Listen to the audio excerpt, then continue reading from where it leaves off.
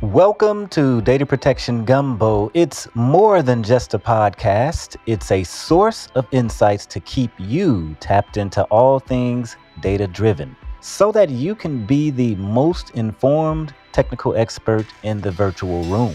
Listen in weekly to stay educated on the latest trends in backup, recovery, storage, cloud, and security.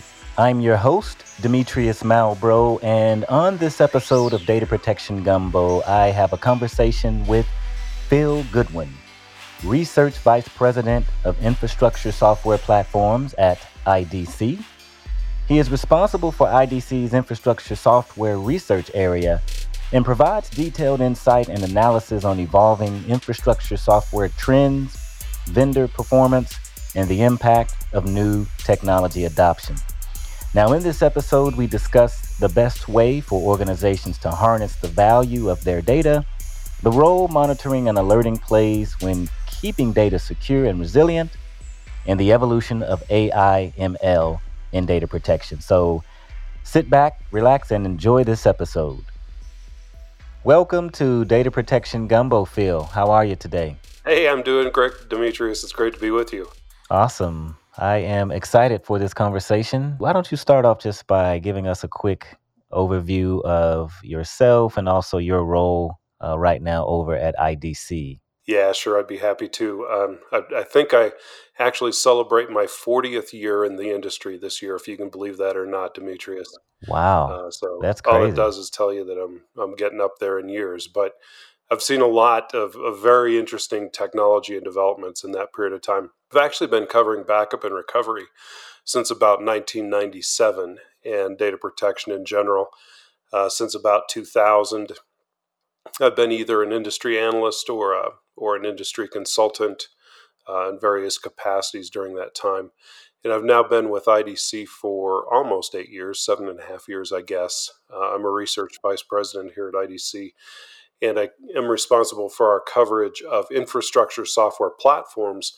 But a lot of my focus really is on multi-cloud data management protection. So certainly a topic, as you know, been following it a long time. It's very near and dear to my heart. Okay, awesome. I appreciate you explaining your long history there, making yourself seem old, but I only see a couple gray hairs. I don't see like a full head there. There are a lot more than you might think, my friend. All right. Well, why don't we get started with maybe you just giving us an overview and rundown of, I guess, the best way from your perspective of how organizations can truly harness the value of their data, regardless of where it sits or where it resides, whether it's in the core, cloud, or edge. What's your view there? Yeah, you know the way I think about it, Demetrius, is what I've come to coin the term of data logistics as really the basis of that. And as I said in my intro, I focus on infrastructure software for IDC. So that's kind of my view of the world. And I believe that it is that logistics layer that enables the higher layers of value. And we can talk about data leverage and data engineering and things like that. But really to make the data available from the different repositories that you talked about.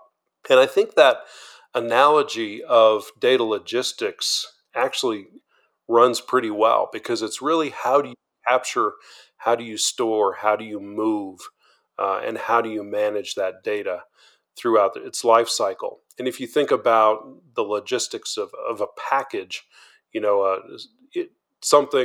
product gets stuck into a box.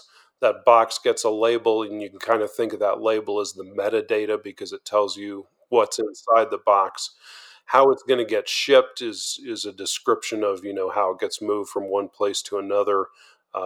Governance policies would be how you ship it. Are you going to ship it by slow boat? Are you going to ship it by FedEx? Those kind of things. So I really think it does come down to that data logistics. And when you mentioned across core, cloud, and edge, it is how do you move that data? How do you recognize that data against the different repositories? And then ultimately, how do you present it so that it becomes usable? Once that package gets opened on the other end, how does someone take the contents out and then use it? And in this case, it would be used for things like data analytics or some kind of data leverage, data engineering. Those are the kinds of things that are frankly above my pay grade, but those are the things that I think we enable from a logistical perspective. That's a really insightful answer. And as you were speaking there, I thought about your history, within the industry. You said 40 years overall. And I just want to get your view of kind of the matriculation of the overall market. So everything was on-prem, and we couldn't imagine the cloud and virtualization and all of these technologies that everyone is implementing and rave about today would be maybe front and center, and that's the only way that some companies are actually going about rolling out new applications or services. What do you think has been just the overall driving force for some of the changes that we've seen, especially since microservices and serverless functions and technologies are kind of the new way of developing? Yeah, that's interesting because I think what you're really getting at is how we, as technologists and in data protection as well, are getting closer and closer to the application. If I think about what IDC considers the first wave, that would be the mainframe era, and that's where we were very system centric. And then we evolved into the client server era, which would be kind of the second platform. And client server, we got away from more that system look to more of a device look. Then we got into the third wave, which is virtual infrastructure, where we're now getting into more into the virtual machine uh, type of environment. And I really believe that we're on the cusp of the fourth wave of the industry.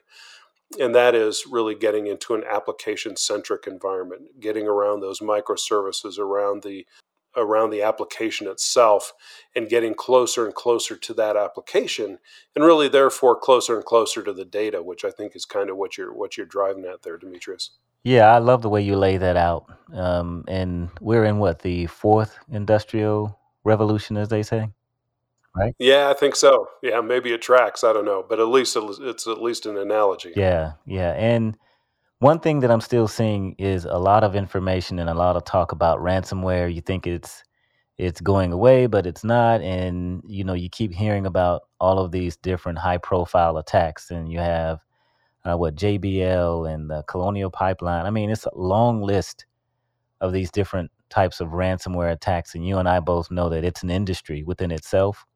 They have their own call centers and HR departments, and I mean, it's big business for these hackers and these nefarious actors to run ransomware as a service and all of these different things. But what do you think is the best way for organizations to handle something like ransomware and protecting their data from things like ransomware? What's the best way from your perspective? Yeah, I think one of the first things you have to recognize is the different ways that organizations are being attacked. And you brought up several of them. So if you look at Colonial Pipeline, for example, that was an interesting one because it got such high profile attention, but it really wasn't an attack on the data per se. It was an attack on device command and control. So they were taking control of those devices and denying access to them. Then, of course, we have the more garden variety type of data ransomware attack where it's encrypted or deleted or scrambled or something like that. And from a data protection standpoint, that's what we focus on most because that's what we can address. But I can also tell you that one of the fastest growing areas is in data exfiltration. And in fact, according to our research, data exfiltration can exceed other types of ransomware by 50%. And the reason for that, I think, is once that data has been exfiltrated, once the bad guys have that data within their grasp, there's really nothing you can do.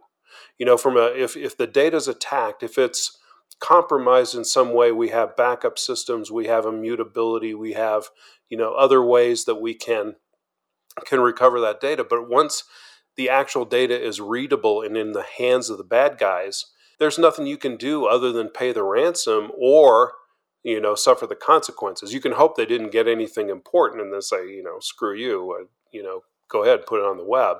But unfortunately, in many cases, they know exactly what they're going after. And so they're able to get that valuable kind of data. So first is to recognize our limitations. We can do things like data encryption to help reduce that, both in flight and at rest, and we would consider those best practices. But also to realize that we need to look at the preponderance of attack types that IT organizations are going to be suffering and that businesses will have to react to. Yeah, one thing I wanted to add too, that hopefully they don't have to pay the ransom, but we have seen cases, and I think I just saw a study that shows it was well over 70% of those that pay the ransom end up having another attack anyway. That's right. In fact, we did some research recently where I think only 31% of the organizations were able to fully recover their data without having to pay the ransom. And of those who had been infected, more than 50% were reinfected after they had paid the ransom. Yeah, and it's really important. Yeah. So, exactly. I like to say that it's not a matter of if or when, but really how many times. Yeah. Yep. And that's the importance of having things like are you alerted? Like if something does happen, how long does it take for the bad guys to run reconnaissance? And I think they're in your network 6 months, 8 months, 9 months. They're in there for quite some time, searching, scanning, hunting, looking for different vectors of how they could, take advantage of, a key system and to hold your data hostage. So my question for you, Phil, is I guess what role does monitoring and alerting play when it comes to keeping data secure and resilient? Yeah, what the areas that I'm seeing are being most monitored and alerting, things like that, which are very important, are being able to detect those known attack types. So things like encryption, being able to see encryption activity, renaming of files, IO activity spikes, and things like that. And what you mentioned about the bad actors being in a system for weeks or months is true, because what they found is that if they can fly under the radar long enough, do things very small, very incrementally, then a lot of times they can be missed by these monitoring systems that are looking for situations of more magnitude. Yeah, and also, one other thing that I remember seeing too is it just blew my mind when I read some of the things that the type of big business that ransomware has evolved into. And they have call centers where they will actually encrypt your data, and then they will have you to call a phone number in order to negotiate how much your data is worth for you, and trying to scope out whether or not you have backups. In most cases they do know if you have backups, because they try to target and wipe out the backups as well. Where do you think we're headed with backup, recovery, storage, security? All of those things are kind of blending together nowadays with things like ransomware. I remember when backup was just backup, archive was just archive. Now it seems like data protection and security, everything is kind of morphing together. All the different technologies are moving in that direction to protect everything. But where do you think we're headed from that perspective, Phil? I think you're spot on there, Demetrius, in that when I have conversations with IT organizations, they're no longer making that distinction between data protection and data security. And you and I have both been in this industry long enough that, as you say, those used to be distinctly separate activities within an organization. But it also happens at the business level. The business guys don't make that distinction. And this is a scenario that really has the undivided attention of business leaders and IT leaders alike. It is really the number one threat to organizations today. And you're talking about it being a big business, and you're absolutely right. And in fact, I think some of the most talented, if you will, if you want to use that term, most talented programmers out there are often in the malware space. In fact, I like to say if you really want to recruit good AI developers, go recruit from the bad guys.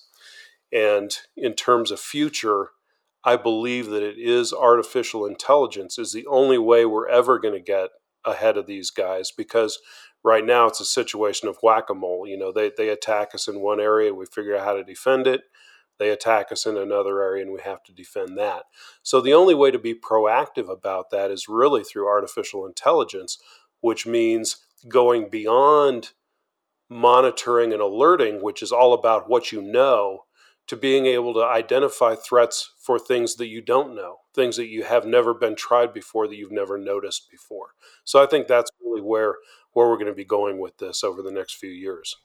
Do you have any examples of things that you've seen AI do just overall? I know I've seen anomaly detection, where if there are things happening out of the ordinary, like your backups normally back up 1% worth of change data in your environment and it balloons to 10%.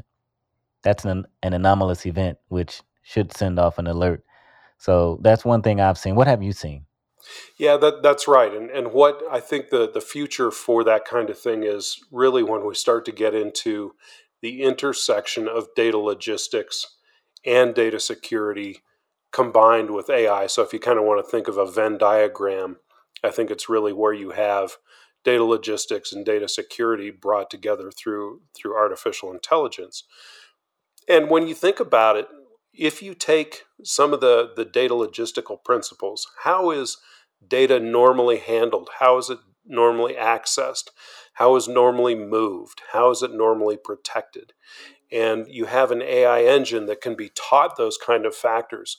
It can then detect very subtle kinds of changes in that sort of behavior, things that might slide under the radar of a monitoring and alerting sort of tool, to be able to find changes in behavior and changes that are over time. Now, one of the other important parts of these engines is being able to put in false positives, so that you can teach the system that when it alerted you to something that it thought was wrong, it's like, nope, there's a good reason for that. And there are going to be many of those. But also being able to teach it to understand what some of those evolutionary things are over time. So I think it's really that capability of learning of how that data is used and how it is moved through the system that will be very important to thwarting not just the kind of ransomware that we're talking about here, but also the data exfiltration and other things like that. Okay, and I also wanted to get your opinion as well on. I've looked at the Bitcoin markets, and they're up and down. I think they just went down to 20,000 or something. It's just been a crazy ride.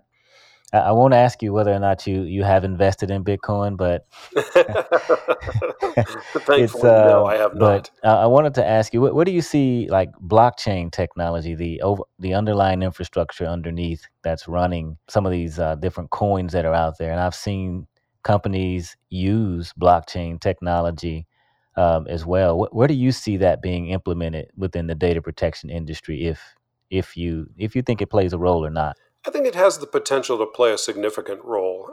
As a analyst, of course, one of my jobs is to prognosticate and forecast the future. And some years ago, I had a briefing from Acronis, who I think actually has a pretty good blockchain implementation. But when I saw that, I thought, this really is the future: being able to validate that your data is accurate, have chain of custody, things like that. But I think the technology is apparently challenging enough that it really hasn't caught on the way I had thought it would take on. It certainly has a lot of applications in the industry, but I have not seen the data protection community jump on that bandwagon in nearly the way I thought they would. Yeah, it was fairly hot a couple of years ago when millionaires were created out of thin air, and it reminded me of Oh, yeah. the what was that, Y2K and the internet boom. All these different companies were these startup companies were just being created left and right, and people were jumping off buildings because they were millionaires overnight, and then things crashed. So we're kind of rolling into, some of that right now with the overall way that the industry and the economy is headed right now. Also, one thing that's a little provocative: physical tape. What's your prediction there? Do you actually see tape dying in the near future? Like, because it's been predicted a few times now that tape is dead. It's going to die. It's not going to be around.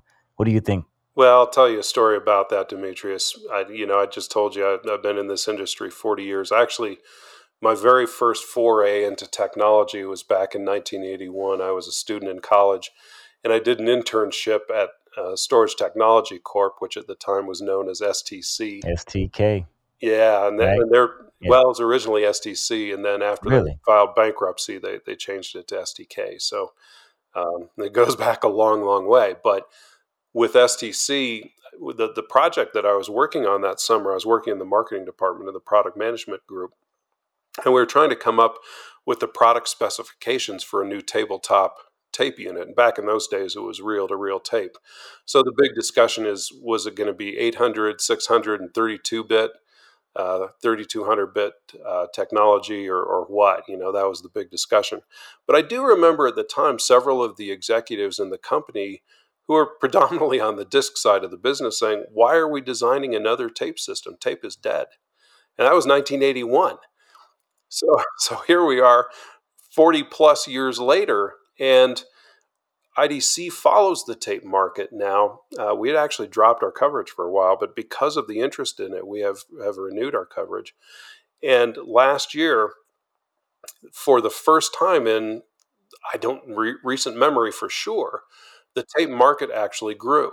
Now, I don't want people to get too excited because it's still under $1 billion, but it grew 11% year over year, which I attribute almost exclusively to ransomware. Now, there are other factors in there, the big hyperscalers and major application platforms have figured out that tape is a very economical way to store data and archive data for a long period of time. So there are a couple of things going on. But I really think it is that ransomware, that air gap capability. Back in my day when I pulled a tape off and stuck it on the rack, I didn't know I was creating an air gap. But that's pretty much exactly what people are doing today to help thwart ransomware. Or you can call it a dust gap, because those Just, tapes exactly. got pretty dusty sitting on a shelf there. I'm going to use that one. I like that. Man. So I think we're up to what, LTO 9 now? Yes. I mean, it was LTO 2 or 3 when I started, and that was 1999, 2000, 01. And it's just been trending, like the consortium, LTO 2, 3, 4. So it increases with capacity and compression, and just, I forgot how much data can be stored on one tape now. Is that like? I want to say like 45 terabytes, but I could, my memory could be wrong, but it's a bunch, and it doubles pretty much with every generation. Wow, I think that's fascinating that the tape industry has continued to innovate, and I think there's some technology out there that tape manufacturers are building into due to ransomware, and they have different technologies as well. So I don't see tape dying anytime soon. Just like the mainframe is still around and beneficial for high powered data crunching and use from that perspective, right? Yeah, I can tell you with a great deal of confidence that I started my career working on tape, and I'm going to end my career working on tape. So I feel quite confident in that prediction. All right. And one final question for you, Phil, before we wrap up. What advice would you give to a CTO or CIO right now? It's a very open-ended question, just from top of mind. What do you think that they should be concerned about, or what should they be doing to protect their data in their environment? I'm going to answer that in a two-part answer for you, Demetrius. The first is to say that getting that handle on the ransomware is critical. And we have 5 best practices that we specify.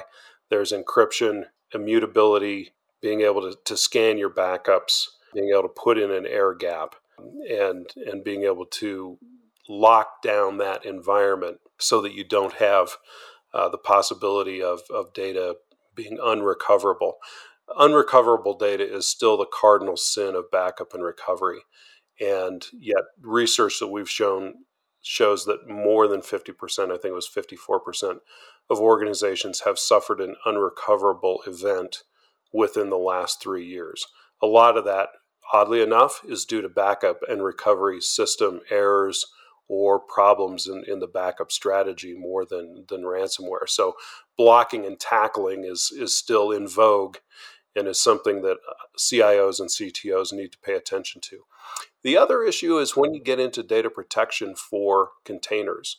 And container applications are really taking off. And I think you'd mentioned microservices a little bit earlier in the conversation.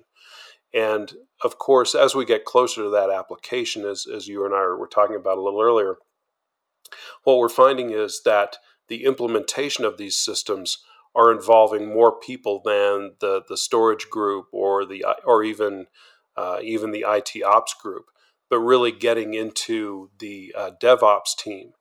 And what I can tell you is if you go to the DevOps team and you ask them what RPO and RTO means, they're probably not going to know. By the same token, if you go to the storage guys and you say, what is a CI/CD pipeline? They're not going to know what that is either. And so there really needs to be that cross-pollination, that bringing together of the DevOps and the IT ops groups, because the DevOps group guys are going to be the ones who are implementing these systems, and it's going to be the IT ops guys who are going to be managing and looking after them. So it really is getting much more into teamwork between those two groups. So those are really the two big things that I see that are needs within a lot of IT organizations. Okay, I like that. And you said something that stuck with me. I think you said the cardinal sin of backup. Yes. Is that what you said? Cardinal sin of backup is unrecoverable data. I think we have our podcast episode title there. There you go. Like, that's a pretty cool title, the cardinal sin of backup. All right. And before I let you go, any interesting books that you're reading right now, Phil? Oh, that's a good question. You know, it's I don't know that I have any interesting books that I would pull off of my shelf right now. I can tell you, my wife and I have recently embarked with kind of the new Dumbledore movie that came out. We embarked on a project to go through and sequentially watch all of the Harry Potter movies over again. So we're kind of having fun doing that. That's pretty awesome. I just dived into Stranger Things season 4, which seems like they tried to make it scarier than the previous one, which I don't get, but yeah, they always try and up cool. their game a little bit. Cool. Yep. All right, and remind me, I have to see the old video I did back when I was at Rubrik. We did a little spiff on Stranger Things. We called it Backup Things. Yeah, I'll send you the YouTube link to the video, and you're going to get a kick out of it. But if you're not a Stranger Things fan, then you may not get it. Well, maybe I'll have to watch Stranger Things. You're going to have to add that to the list. So add that to you and the wife's list so you can be hip to the millennials and what they're watching. Not to say that I'm one. I can communicate with my kids? All right, Phil. How can Gumbo listeners get in touch with you? Can they reach out on LinkedIn, or what social media handles would you like to provide? Sure, LinkedIn is always good. I also don't mind people contacting me directly through my professional email addresses, which is pgoodwin@idc.com. So they're welcome to do that. Awesome. Well, it's been great to just really learn a lot more about the industry overall, from infrastructure to backup and, a little bit of blockchain, Bitcoin. I mean, we talked quite a bit about everything, which I love since it's Gumbo, right? Just throw it in the pod and talk about it, right? Hey, we started from the dawn of IT with the mainframe all the way up to what we see in the future. We covered a lot of ground. All right. Well, Phil, it was a pleasure, and thank you for being on the Gumbo. Hey, my pleasure, Demetrius. Thank you for listening to Data Protection Gumbo. Please follow us on Twitter at DPG Podcast and join our Backup and Recovery Professionals LinkedIn group. Just search Backup and Recovery Professionals on LinkedIn and you will find the group. And until next time, Gumbo listeners, have a fantastic week.